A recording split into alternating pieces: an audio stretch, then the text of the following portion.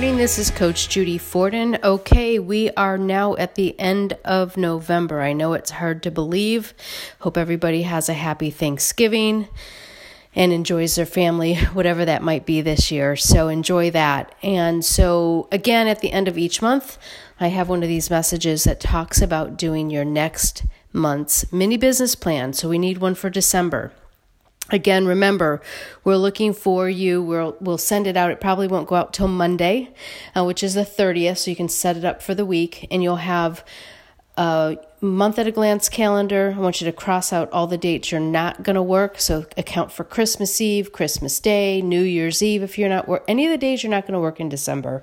And then in the lower right corner, it has all of the numbers that you're going to collect, how many days you're going to work, how many contacts you're going to make, how many appointments you're going to go on, how many listings you're going to take, how many you're going to sell, and all the information.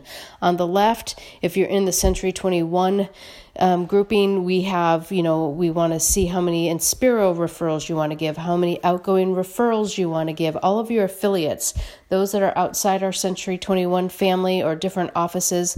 What are your affiliates? Who do you want to do business with this month of December? Put that in that lower left corner so that you really have a plan for December.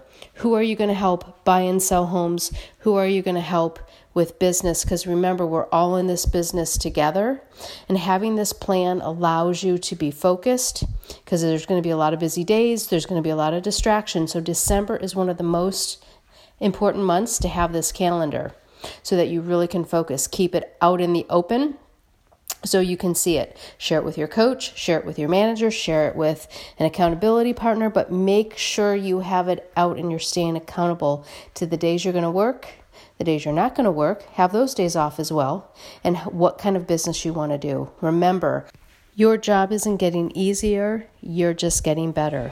Get this plan together, get it to your manager, your coach, your accountability partner to make December your best December so January starts like you've never seen it before. Go make it a great December.